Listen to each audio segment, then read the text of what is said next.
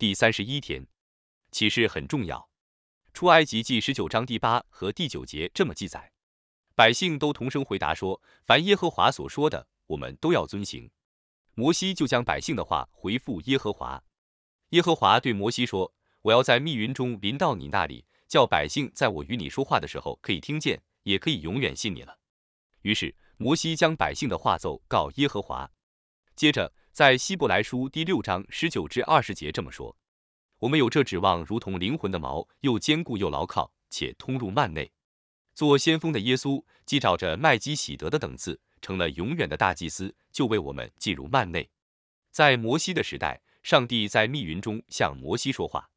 虽然摩西听得见上帝的声音，但事实是以色列民看不见上帝的同在。然而，当耶稣来到，他代替我们进入了神的同在，好让在基督里的能够借着他进入神的同在。透过他的话语，我们听见上帝向我们说话。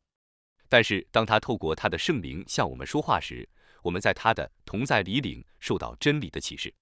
雪莉维福的灵修手册 Your Words Stand Before the Lord 如此写道：以利亚那天站在山上，在以利亚站着的地方，上帝的同在如烈风大作，崩山碎石。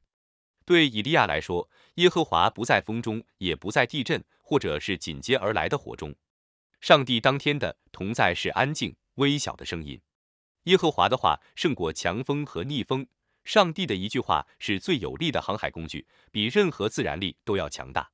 当压力使你的处境升温时，请记住他对你说的话，并把它当作一把利剑，既能开发道路，又能在道路畅通时起到清除和保护的作用。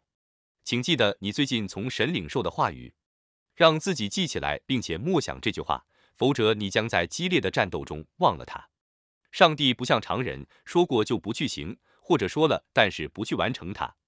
上帝赐给你的话语是祝福，珍惜他的话语多过一切，因为对你来说，这是一个安静微小的声音。站在主的面前，不要理会烈风、地震和火焰，留心听主稳重的声音。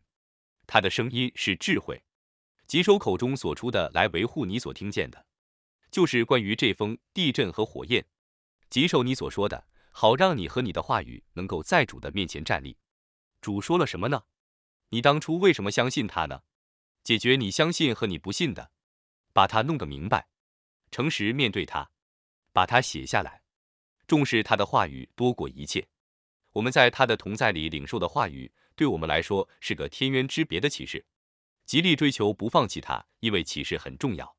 祷告焦点：焦点1，在你生活中难以做出决定或前进的情况下，祈求上帝的智慧，等候主给你带来新的启示。